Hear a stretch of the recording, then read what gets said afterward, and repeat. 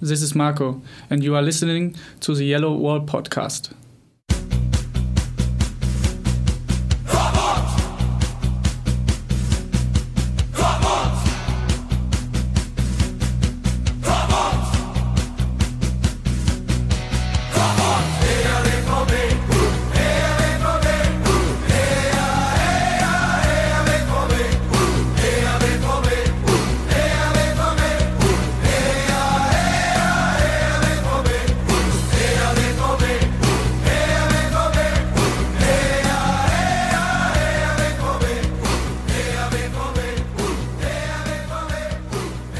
Hello and welcome to episode 164, is it, of the Yellow Wall Pod. I'm your host Stefan Butzko as always, and I'm joined by Luca Giel. Yeah, it's just us two here today. Hey Luca, how are you doing?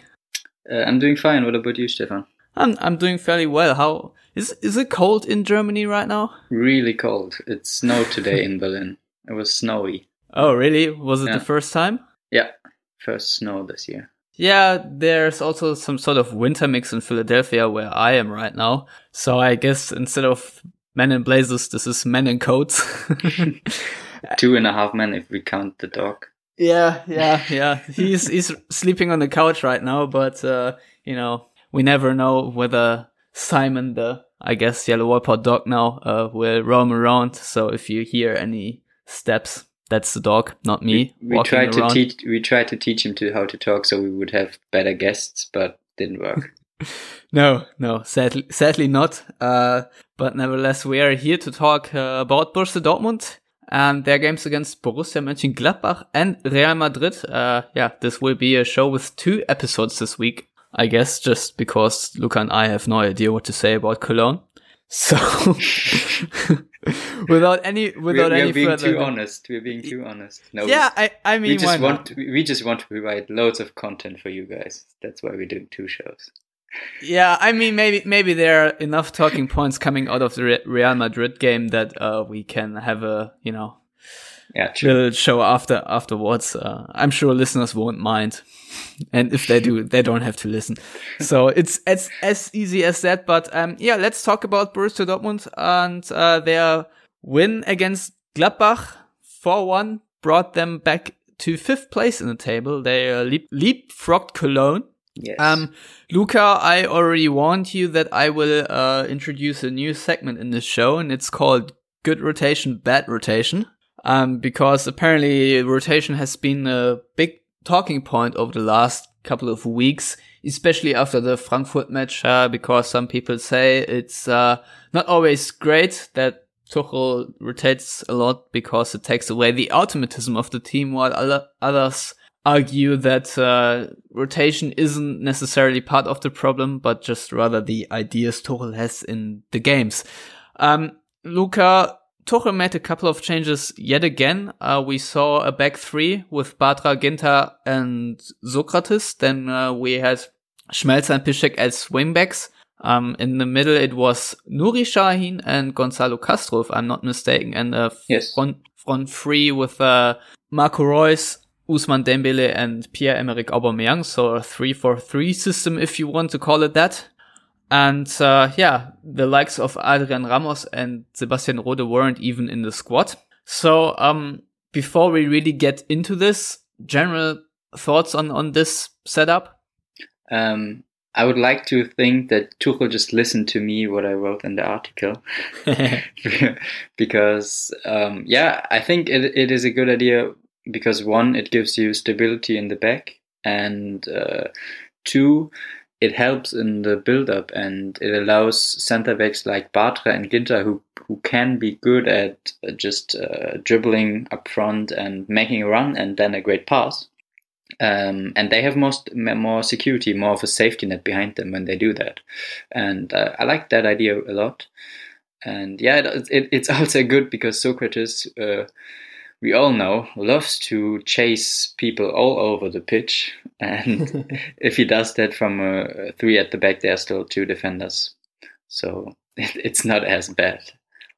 Yeah, to describe your idea, you actually wrote down is that with more center backs, it would give the likes of Bartra also the option to roam forward to have another option in the build-up, because there are evidently always a lot of holes between the backline, the midfield, and the attacking midfield, so to speak. And, making these connections without Ilkay Gündoğan and Mats Hummels is obviously not easy for Dortmund this season, and having a centre-back roam forward to break through the lines might help.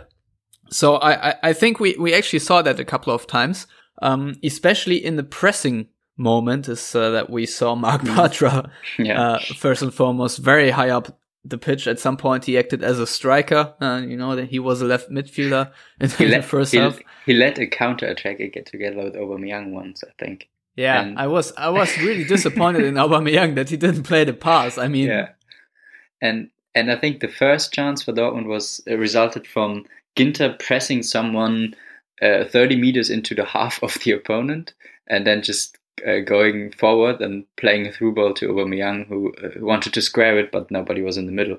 That was the first chance of the game as well. So yeah, I wasn't sure. Didn't that originate from a long ball from Nuri Sahin, where I was like, a precise vertical ball. Haven't seen that in a long time. He had some of those, but I think it was Ginter pressing someone really high. At least Ginter was in front of the box of the opponent. Then we might talk about different situations, because it might be also Schmelzer who chested down the ball. It was a long ball from Sahin, and then Schmelzer or someone chested down the ball and then played it in for Reus, something like that. First chance. But the first chance for Gladbach, we were talking about Marc Bartra.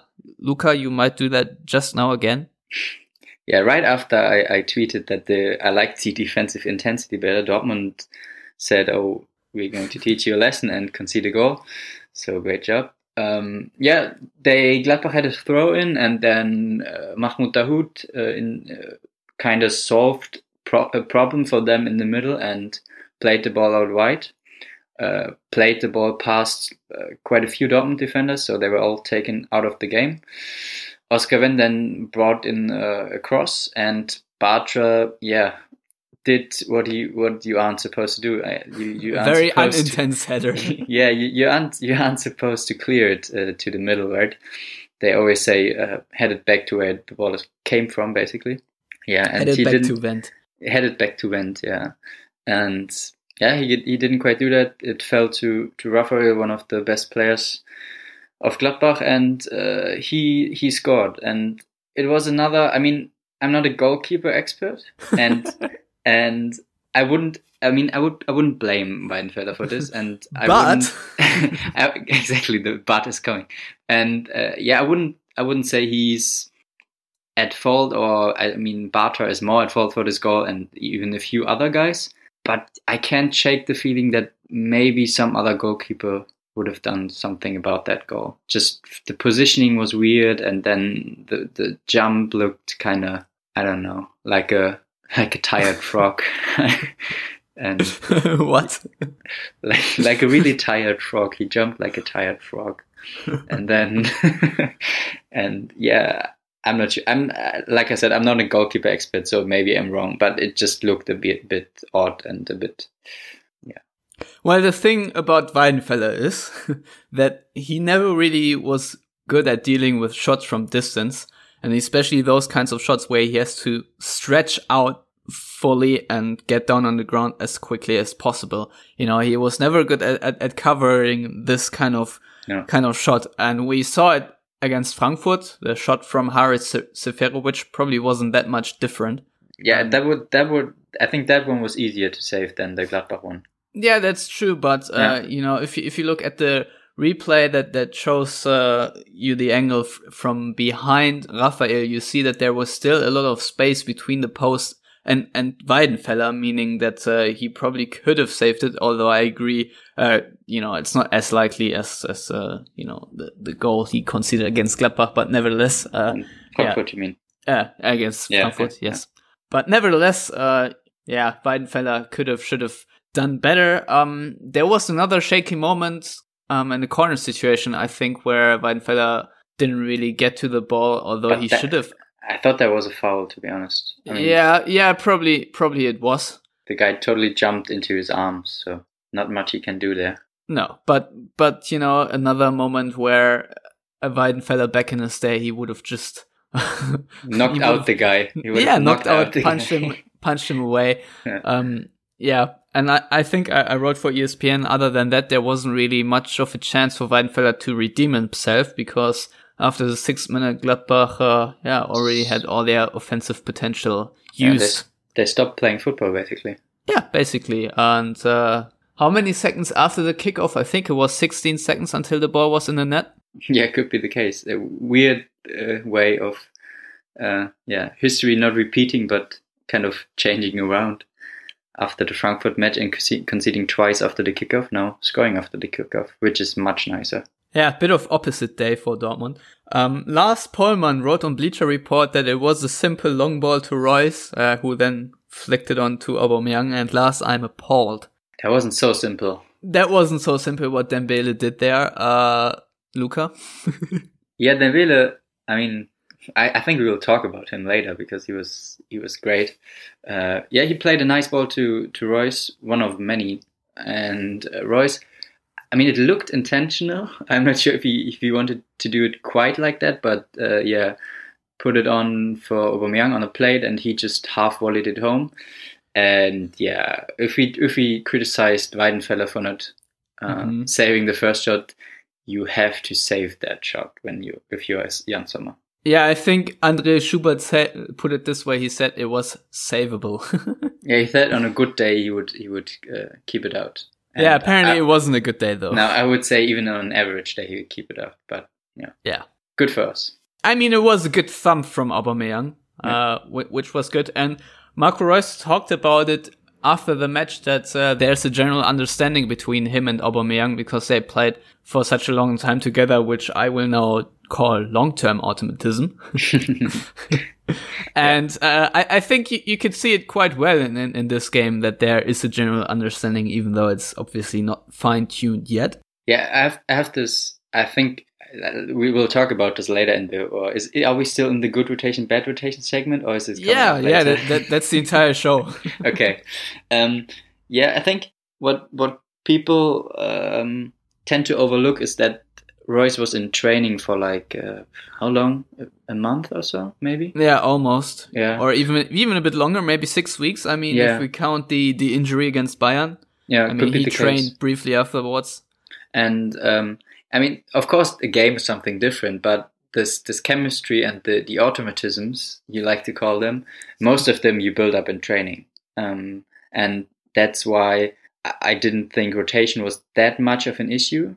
I mean, I agree that changing 8 people around can be a problem, but I just didn't see it that way in that week because it was the Liga match and that counted for nothing, basically. And we played a similar team against Bayern and against Frankfurt. So I didn't see the argument there. But I can see why people would think that changing 8 people around is too much. But players shouldn't be overwhelmed when a coach is changing the system. I mean, Julian Nagelsmann, for example, the coach of Hoffenheim, often changes the system in game, and you can't really say that their players are that much better than Dortmund's. I wouldn't say.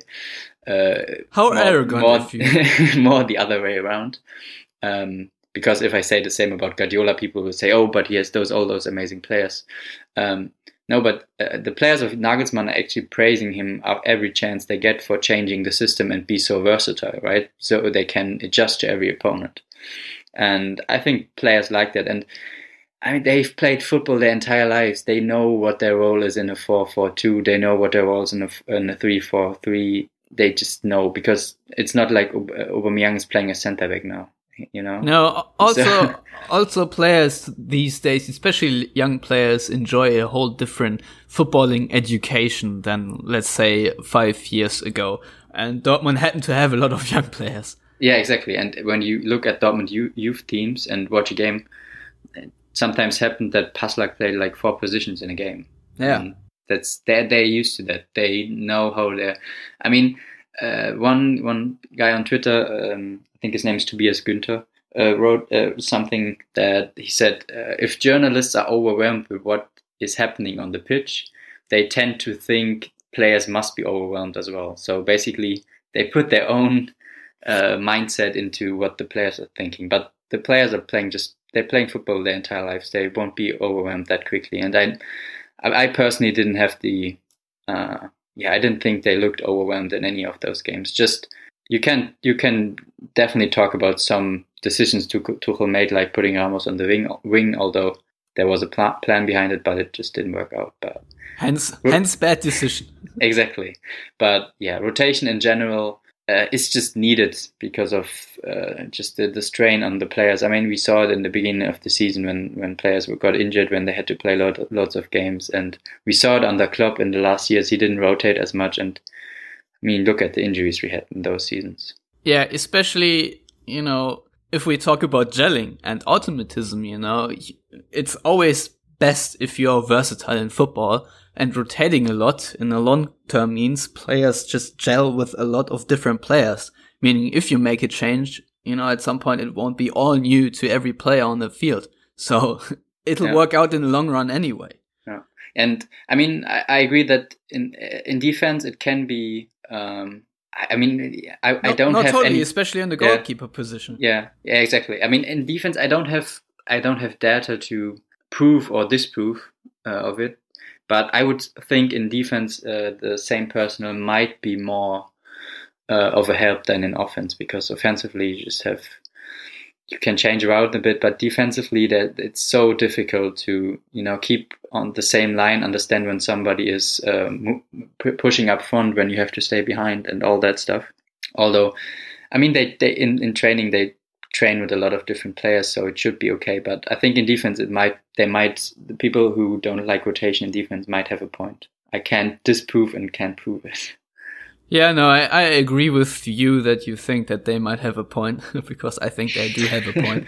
We saw it often enough on the pitch that new formations in the back line caused trouble just because there were so many misunderstandings in positioning and which defender is to track which attacker and so on and so forth, because, reading the game isn't exactly easy for a defender, because you have always to weigh all the options of the guy with the ball and have in mind who else makes the run and where the run could lead. Could he run into a danger area or into a space where he's not dangerous? And, according to that, you have to position yourself. So that's not easy.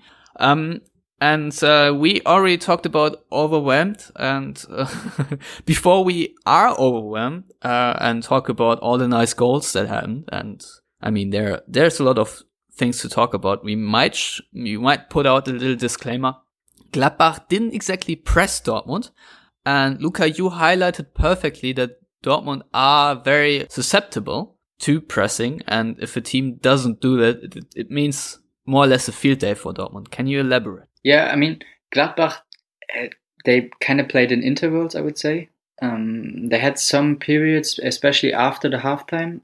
Schubert also said it in the post-game interview that he basically told his team to press higher after the halftime, and Dortmund did struggle there. And in the first minutes, they had some parts of the game they pressed a bit higher, but mostly they just sat deep, and it's a big help for Dortmund, especially when they're without Guerrero. They just don't have anyone who can really link up between midfield and the attack. And Castro isn't great when he has his back towards the goal of the opponent. And that's what happens when you get pressed, mostly, because a centre back will play a pass to you, and you obviously the midfielder has his back to goal, so he can receive the pass. But when somebody presses him and runs really hard, like Leipzig did, for example. When you watch a Leipzig game, it's pretty interesting because they always run at full speed at someone who has his back to goal. It's like a sprint towards the ball, so they won't be able to turn. And that's when Castro struggles, for example. And Gladbach basically, it had something to do with Dortmund's new shape and build-up with the three at the back, so that made it easier for Bartra and Ginter. They obviously always had their head towards the goal of Gladbach, so they could play forward passes. But also they let Weigl turn when he came on, they let Şahin turn, they let Castro turn, so they had forward passes.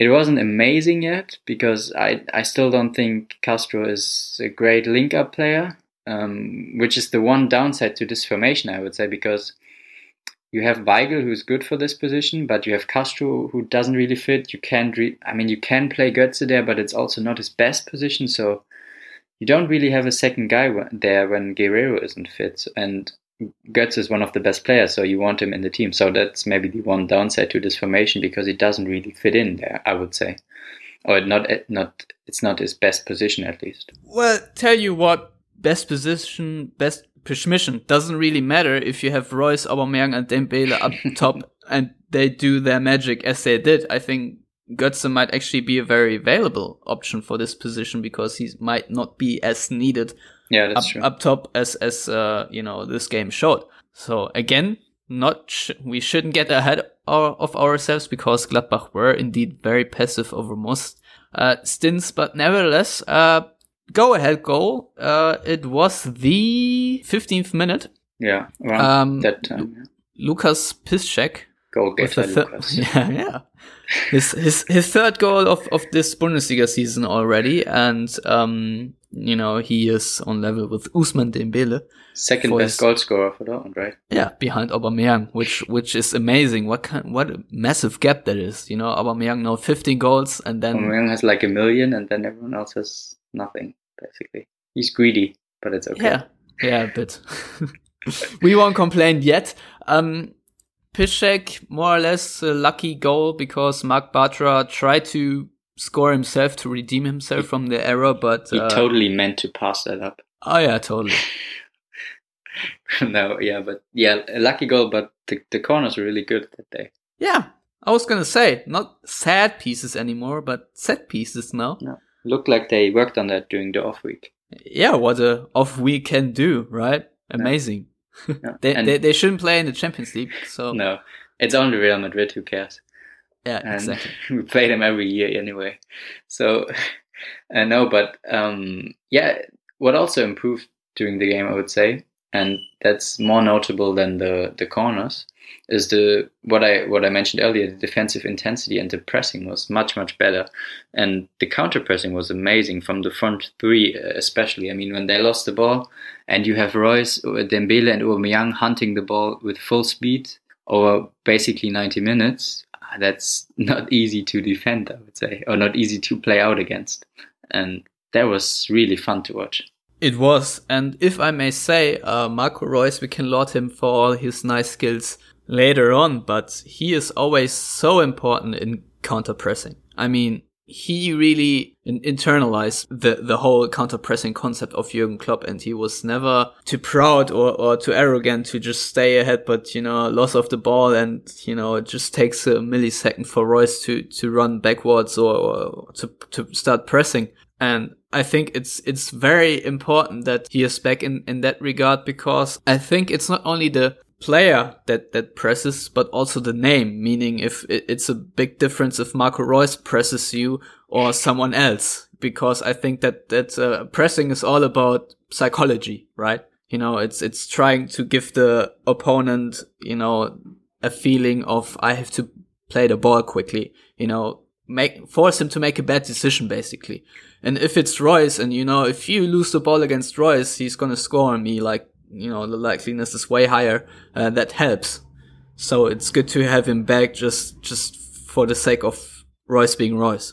Yeah, I don't think who presses you, but I get what you mean. Like, when Reus is on the pitch, you're just always wary of him, and you always know if you're going to lose the ball, they have. And also Dembele. I mean, the Bundesliga knows about him by now.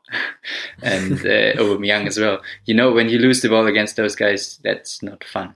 And I want to applaud Dembele for his defensive improvement. That's incredible to watch. I mean, yeah, standing ovation. I'm sitting, but okay. A sitting ovation. No, but he's gotten so much better at just not being angry about himself when he loses the ball, although he didn't lose much of the ball against Gladbach now. But he just, like you said, like Reus, he just tracks back or hunts the ball down and does it with great intensity. And that's what I really liked about this game. I mean, Gladbach were awful, and like they tend to be away from home, so we shouldn't read too much into it. But those things are basically, don't rely on the opponent. They're just there or they aren't there, and the intensity was there in this game. Well, Thomas Tuchel really praised Dembele, thanks to Archie Tut, who was there and asked him the question. And what Tuchel praised him for is that Dembele was very careful with the ball in possession and didn't dribble when it was inappropriate. That's what Tuchel said. And I thought, let's look that up and see whether his take-ons improved, and it actually did. You know, Dembele averages take-on success of 49% in the Bundesliga. Against Gladbach, it was 77%, which is amazing, 77.8 to be exact, and basically underlines that Dembele has been working on his decision making. And I think that's the biggest key in his development process, you know, because he has all this talent, but now it's about decision making for him, you know, when to dribble, when not to dribble, when to pass. And we saw it against Gladbach. All right, he wasn't really pressed a lot, but still, you know, there is a positive process, and Tuchel said it himself. It was a big step for him. And that is really, really positive and helped the team. So, Luca, you now have the honor to talk about the synergy between Reus and Dembele, because they have had so many good interchanges. It was amazing. Yeah, good players tend to play well together, don't they? Like, wow. That's all the insight. Shocking revelation from Luca Giel here. That's all the insight you're used to on the Yellow Wall Pod. No, but it helped them that Piszczek and Schmelzer basically stayed wide and made the pitch wide for Dortmund, so they could play in the half spaces. I'm not sure if everyone, like, for new listeners who don't listen to Konstantin every week, the half spaces are basically the space between the middle and the wing, basically. So sort of the space basically where Reus and Dembele played all game, and those are particularly dangerous for opposing team, because you have so many options to pass the ball. You can pass it outside, you can pass it into the middle. You basically have the entire space open for you. And those two just work great in there. And yeah, when you get as easy past opponent as Dembele does, it just looks effortless for him. A lot of things come easy. And when your decision making improves, like you said, he's one hell of a player when he has a good day regarding his decision making. I think my favorite pass from Dembele was when he played in Reus in the way that Reus made a run into the box and had a shot blocked by what was it, Christensen? Yeah, could be. I'm not sure. One of the defenders. Could have been also Kramer. You know. Yeah, I think it was not one of the defenders, but yeah, one Gladbach guy. that was an amazing forward pass, because you could just see all the skill. You know, all the intelligence in Dembele's passing. It was perfectly weighed, but it was also so hard to spot that you have to put the ball just where Reus is going. And you can also, I think that's where you can see best the understanding between those players. That basically summed up some of the game Gladbach played, though, because he just stood still in the middle of the pitch and nobody was around him. Like, he had 10 meters of space, just stood there and was like, oh, is nobody going to attack me? Okay, I'm going to play Reus through. So, yeah. Gladbach were awful. We can't say that enough. But yeah, that was a great ball and weighed perfectly. I mean, he had some off days passing, but that wasn't the case this day. Yeah, Reus and Aubameyang also had a couple of good opportunities in the second half before Dortmund scored their third goal. Both efforts were blocked in the end by heroic runs of Gladbach defenders. I think it was Elvedi twice. Yeah, could be the case. But what we saw is that there is a lot of transition play potential for both Reus and Dembele and Aubameyang, which doesn't come by surprise, but it was actually the first time really, all three started a game, if I'm not mistaken. Or did they all three also start against Legia? I don't think they all did. I don't think Aubameyang started against Legia. So that was good to see that Gladbach, when they pushed forward, and that is often a problem from Dortmund this season and last season, I think as well, is that when they drop back and try to succumb a bit of pressure, and hit their opponent on a counter, they would have beautiful counter attacks or opportunities, but just wouldn't play those attacks perfectly until the end. And that was very frustrating, especially if you know you can win it on the counter and put the game to bed, but you just don't, and thus invite just more and more pressure. Again, Dortmund didn't finish their counterattacks. But at some point they did. At some point they did, but what I'm here to say is that it looked way better than ever before in I don't know how long. Might obviously have to do with the fact that Gladbach sucked. I mean, we can't say it often enough, No. but that was encouraging. It looked good against Wolfsburg this season, where basically could have ended 5-5 and they won 5-1, and their counterattacks really finished Wolfsburg off at some point. But I agree that when you have players like Aubameyang, Dembele and Royce up front, that's just for an opposing team that's not fun to defend on the counter. And we saw Dembele just running past people for fun. And the same goes for the other guys. And then you have guys like Schürrle, Pulisic on the bench, who are also not fun to defend on the counter. So it definitely seems like Tuchel put emphasis on having some players who are better on the counter, maybe for the big games, like we saw against Bayern, for example. And yeah, he overlooked some squad members maybe, or some new additions in midfield, but now we have great counter players at least. Yeah, there's that. So all you have to do is go ahead and sit back, and then it will be fine. Great plan. Too bad Dortmund always concede first. Yeah, and too bad that won't work because teams just expect Dortmund to have the ball, and if Dortmund sits back, they'll just sit back. Maybe they won't even really attack, but just punt the ball forward. Semantics. Yeah. Yeah. But yeah, let's segue to Dortmund's third goal, because that was also very sexy with Reus nutmegging Christoph Kramer. That was a really brilliant move, and then he played wasn't it Elvedi? I think Elvedi made the mistake of taking the ball down, and then he got nutmegged to make matters worse. I'm fairly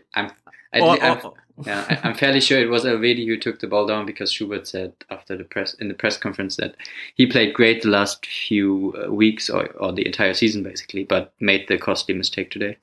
Well, in my defense, the TV I watched it on wasn't really the sharpest.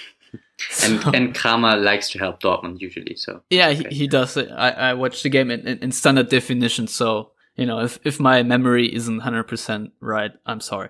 But nevertheless, it was Reus nutmegging a player and then playing it to Dembele. I wanted to say it also fits that we're talking about Christoph Kramer, and then your memory isn't perfectly fine. Yeah, although I wasn't concussed. Yeah. I'm just blind. He could have been your excuse. Yeah, well, it wasn't a World Cup final, so. Yeah, not yet. Yeah, but Dembele scored, Luca. Is that a goal we can see maybe 10 or 20 times throughout his career in Dortmund? If he stays that long, yeah, why not? Or maybe he just scores a lot of goals that way. Yeah, that's sure. Yeah, I mean, I think he was the quickest player to ever score 10 goals in the league, wasn't he? Yeah. Quicker than Henry, for example. So, I mean, he can score goals, and I think he maybe there was his breakout party, like Lars said, and maybe more goals are to come. I mean, he scored before, but I would expect him to score quite a few goals, just because he gets in scoring positions easily, or compared to other players at least. It just looks so effortless. I can't get over the fact how he just cruises past players, and that was the case for the fourth goal as well. Yeah, definitely. He just put it on his left foot, and everyone thought he would shoot. He was like, nope. Turn around and thumped it home with his right foot. Meanwhile, the Gladbach defenders were all going the other way. It's just amazing how effective his body feints are. His fake shot works every time. Every time. Every single time. I mean, I don't know how he does it. I once said when we were playing football on the weekends, I said I want to play against Dembele once, because I want to see how effective his shot fake is, and if defenders aren't just that dumb. But I mean, they are Bundesliga defenders, and they all fall for it. And even in the Champions League, Real Madrid players all fell for it. So it must be pretty damn good. Yeah, I mean, Dortmund players often say that in training, when Dembele is on his day, there's just no chance you can stop him really. So, good scouting. Marcel Schmelzer said it's no fun at all to play against Moore and Dembele in training. Yeah. And what also wasn't really fun for the Gladbach defense was Dortmund's fourth goal, with Dembele once again picking up his third pre-assist of the game. Playing in Royce, who wanted to shoot himself, but said he didn't perfectly place the ball for himself. So, if shooting is not the option, just play it back here. Play it back here to Aubameyang. It's always no big deal. It's a good plan. It is. Should do that more often. Should have a heavy touch more often. So with all goals in mind now, which one was the prettiest for you? The last one, definitely. I think, yeah.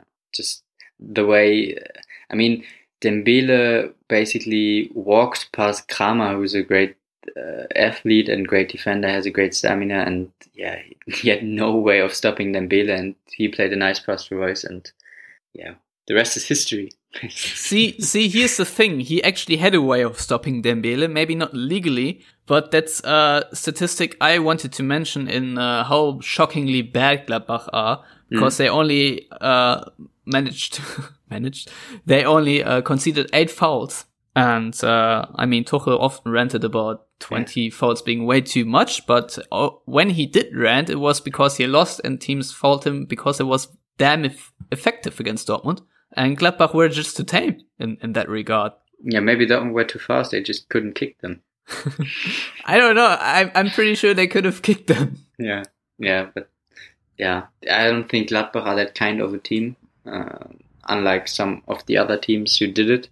So maybe it's just that, but they also looked, after the 3-1, they just looked demoralized and basically stopped playing once and for all. And in the end, to add insult to injury, Christian Pulisic just used them as, I don't know, traffic coins to run past them.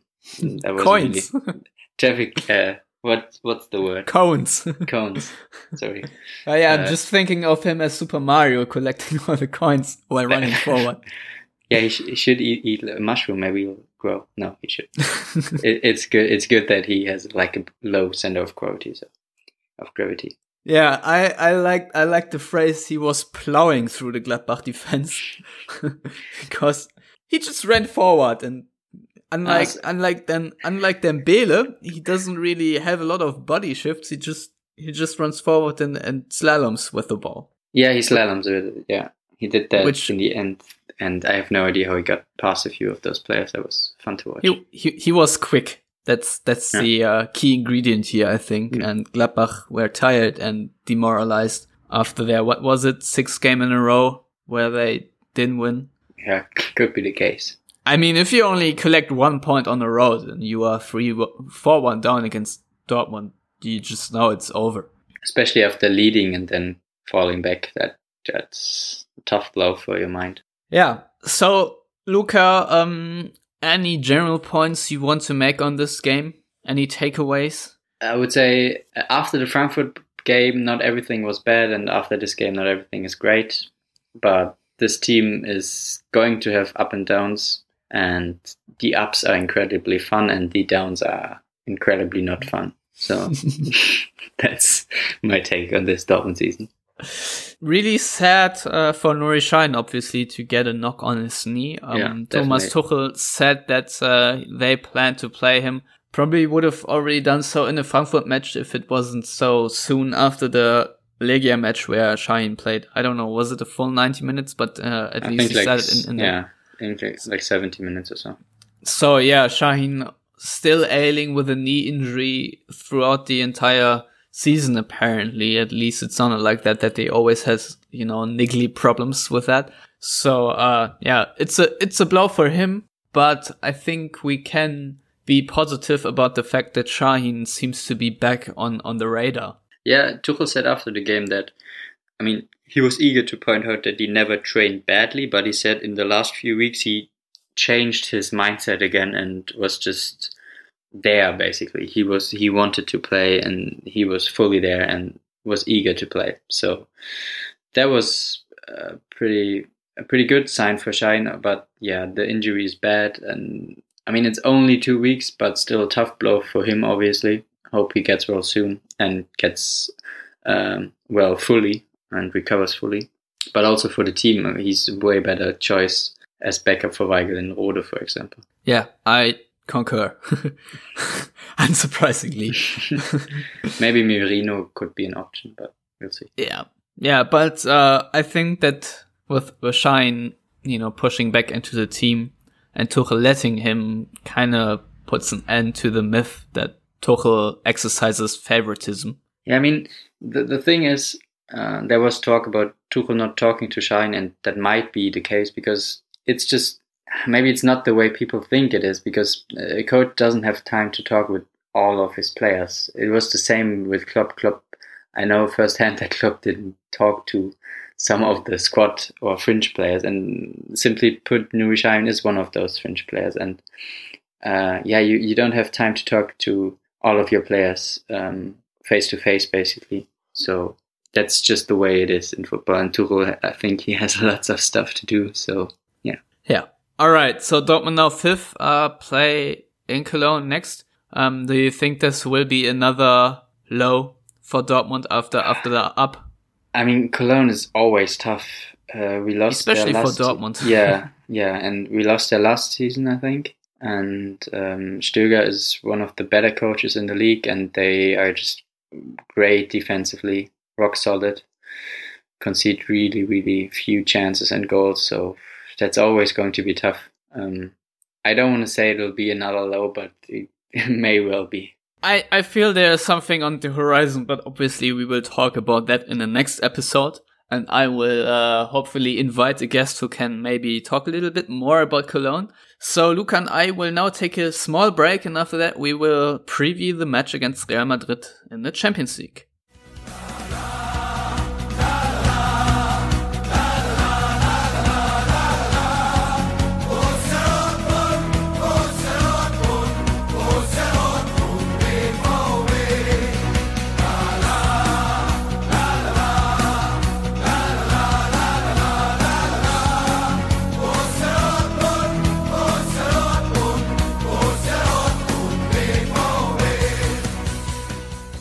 And we are back. Borussia Dortmund against Real Madrid. Borussia Dortmund top in the group of Group F in the Champions League. They travel to the Bernabeu on Wednesday evening. And a draw will suffice for them to top the group, as they sit 2 points clear of Real Madrid as it stands. So, Luca, we briefly talked about the match in Cologne. With that in mind, how important is it for Dortmund to go in this game all in? Or maybe not. The players that are playing should go all in, obviously, because it's an away game against Real Madrid in the Champions League, and you can be sure that the players are going to be really motivated and want to win there. But I think he'll rest some guys. I don't think Royce will start another game. I would be surprised if he did. Same here. And maybe Dembele played loads this season, so maybe it would be good to give him a break as well and play maybe Schürrle and Pulisic or something like that.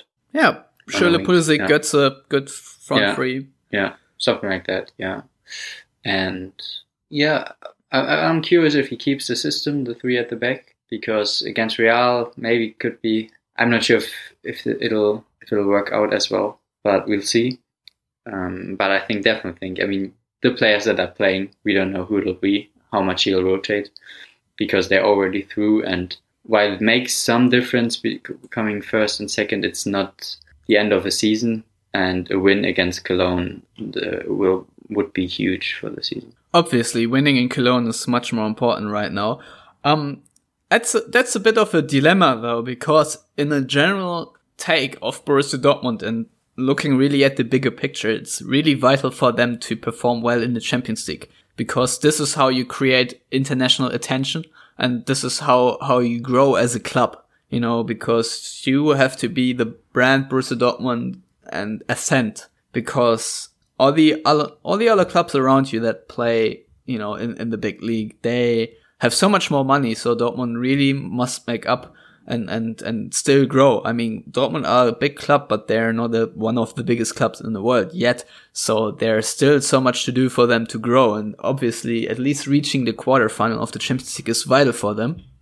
So we can't just go and say, oh, beating Cologne is so much more important. Yeah, it may be for this Bundesliga season, but in the general picture, it actually might not be. So, you know. Well, you have to get back to the Champions League, and I know. Therefore, it's pretty important to beat Cologne. So, but I think even if they draw against Cologne, Dortmund over the course of the season should have enough quality and consistency to eventually get there. Yeah, you would think so, but it's always tough.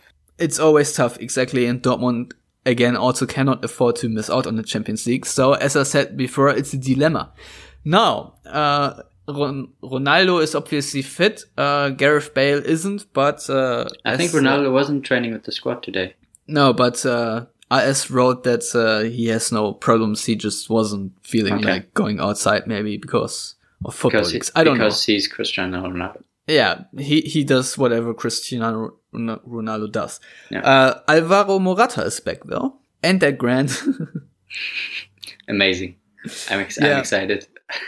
Not like Benzema is a bad striker. No. I mean, heard it here first, but can't you wait for the Aubameyang Alvaro Morata switch? It's going to be a huge transfer switch. Yeah. All right. Where's Aubameyang going before that happens? To which club? Moving on. Keyword. All right. The point I can make, and you probably can too, is that by Wednesday, Dortmund more or less know for sure which teams finish where. And for Real Madrid, not winning might be even more beneficial than winning this game, because that way they would avoid Bayern Munich and Man City, who both are bound to finish second already. And since Atletico Madrid and Barcelona won't play against them in the round of 16, they only would have quote-unquote easier draws. PSG and Arsenal could still go some way or another, although I expect PSG to finish first. And there's still, a decider between Neapel and Lisbon in Group B, and in Group E, it's Monaco they could draw, and Leicester, and maybe Juventus, but those aren't really teams that frighten Real Madrid as much as Man City and Bayern would. Yeah, and I can't wait for us to finish first and then draw Man City. Yeah, that's how it's going to be.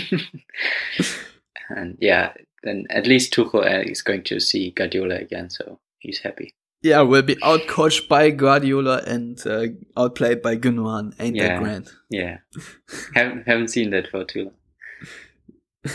Actually, never saw that. But the first part, I mean. Yeah. The being outcoached. So far, looking at the sure draws, there's actually only Porto Dortmund could play right now. From the teams if they finish first that are bound to finish second. So that's that. I mean, Bayer Leverkusen also already and Bayern München also both second. But Dortmund can play against them because they're from the same team. So it's either Porto or Man City. From the same country, you mean? Although that's debatable with Bayern. From the same country. What I found interesting is what Tuchel said about Bayern before playing Bayern, and he said that Bayern resemble more Real Madrid in their approach than Guardiola's Barcelona. Actually, he only named the Madrid part, but this is what it was referring to, the change at Bayern. Going by those words, do you expect for Tuchel to choose a similar approach as he chose against Bayern? Yeah, it's also interesting because we're playing away. Bayern we played at home, but didn't have all those players back. But I would expect at least a similar approach. I mean, Real have even more emphasis on their wing play, I would say, and it might make sense to retract a bit and double the wings and maybe try to hit them on the counter attack. So for that, it would make sense to have a similar strategy. I'm not sure about the formation, but at least the strategy could be similar. One thing I'm not quite sure about is if he likes to have possession as well. And when we saw in the home game, against Real Madrid, Dortmund were best when they really had possession, and they had some great passing combinations in the middle, build up some triangles, and had some really good flow to the game, and that's where they looked the best, I would say, in that game. So, yeah, they also had Guerrero in that game. That's true, but yeah, that's true. But he played on the wing. And didn't look that good in that game.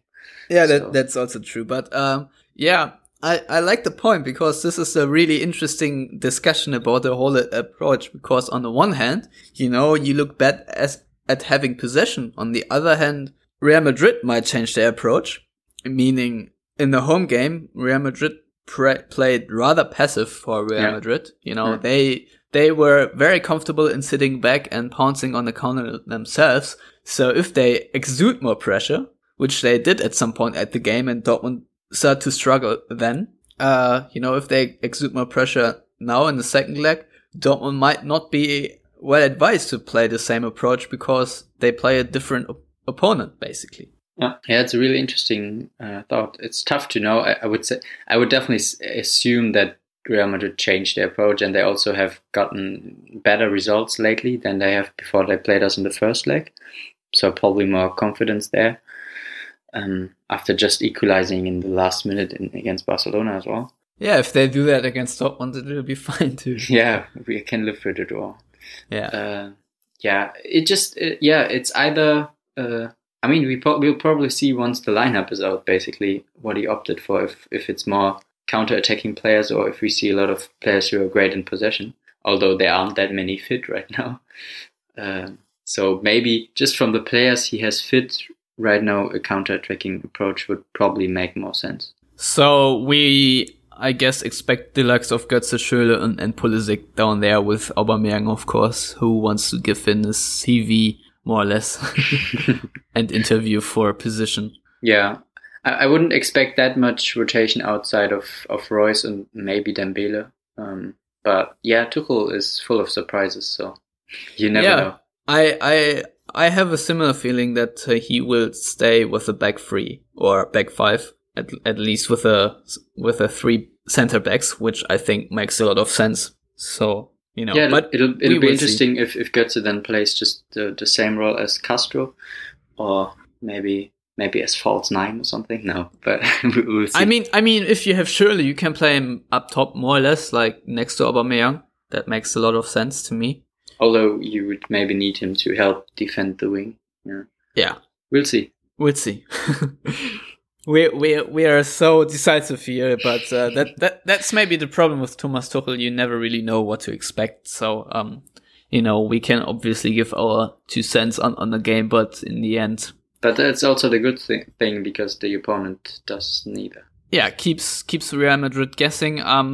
Apart from the obvious Ronaldo and Kroos, who do you think can inflict the most damage on Dortmund? Kroos is injured, isn't he? Is he? Yeah, I think he's injured. At least the last few games, Modric and Kovacic played, who are also amazing, so it's not that much of a difference. And when you look at Real Madrid's team, it just reads like an all-star team, like those all-star teams you have in the NBA or in the NFL. It just looks like one of those. So basically any one of them who has a good day can inflict lots of pain, I would say. Yeah. Isco looked great lately, for example. That is true. And I think it was Danilo in the first leg on the left side who also played exceptionally well. Yeah, but Marcelo is back now, so he'll probably play there. Such a relief. Yeah, it's only Marcelo, only one of the best left backs in the world. That's okay. maybe the best right now, I'm not sure. Yeah, with David Alaba dipping in form. Yeah. All right, so I guess it's prediction time. I'm going for a 1-1 draw. There, I said it. Yeah, maybe Real Madrid want to draw, like you said. They probably would like to finish second, or at least it seems the easier way. I just go for. I mean, it's a Champions League game, right? We're going to see 12 goals again, or something. No, but I'll go for a 2-2 draw. All right, this is. I mean, very similar. I read a Griezmann quote from today. I'm not even sure if it's really legit. I'm not sure where it came from. Just read it quickly before coming on the show, and he said whenever Borussia Dortmund is on television, he watches it because it always has goals, and he likes goals. Was there a scoreless draw this season involving Borussia Dortmund? I think not. The derby. Oh yeah, the derby. Yeah, I already forgot that. we yeah, I know Griezmann why. didn't watch that game apparently. I know why. And he also said, Griezmann also said that his brother was invited to Dortmund once by Aubameyang, and he loved the atmosphere in the stadium and all that. So, yeah, the whole thing was written by Westdeutsche Allgemeine Zeitung, also known as Der Westen. Okay. So it's kind of reliable. Yeah. So it's not just pulled out of thin air, I hope. Hopefully not. Yeah. Hopefully so not. Please join us. To that. That was for Griezmann. Oh yeah, I wasn't sure whether it's Griezmann or his brother now. No, it wasn't. Who's also called Griezmann, I guess. I didn't mean the paper, and I didn't mean his brother. So. Yeah, hello and welcome to Der Westen podcast. All right, I guess we can knock it on the head, Luca. Yeah, we probably should. We have more or less a whole hour talked about Borussia Dortmund now. I think that's enough, especially considering there will be another show coming out this week. But in the meantime, you can tell the listeners, our beautiful listeners, where they can find you in Berlin. I mean, on the internet. Which is where you are more often anyway. Yeah, but I kind of have to be in Berlin. And I want to be on the internet, basically. That's the yeah, you're permanently in Berlin, but it feels like you're more often on the internet. Yeah. It doesn't, it's not totally, you can be both, basically. That's what I'm trying to do. I was just trying to make a point. I think people know what I was trying to say here. Yeah, really rude from you. You can find me on Twitter at Luca Geel, and some of my rather recent articles on the Yellow Wall site. Yeah, please check them out at yellowwallpod.com, where you can also find this show if you have done already. They're probably listening to it right now, so they're probably on. I was going to say via different outlets such as iTunes and SoundCloud. Thanks for ruining my ability. We're so modern. Yeah, I know. Yeah, I really shelled out the cash for a SoundCloud Pro account, Ooh. So there you go, Luca. You can find me at Stefan Butzko on Twitter. You can find my written work either on yellowwallpod.com or on ESPN FC. And until next time, that was episode 164. Goodbye.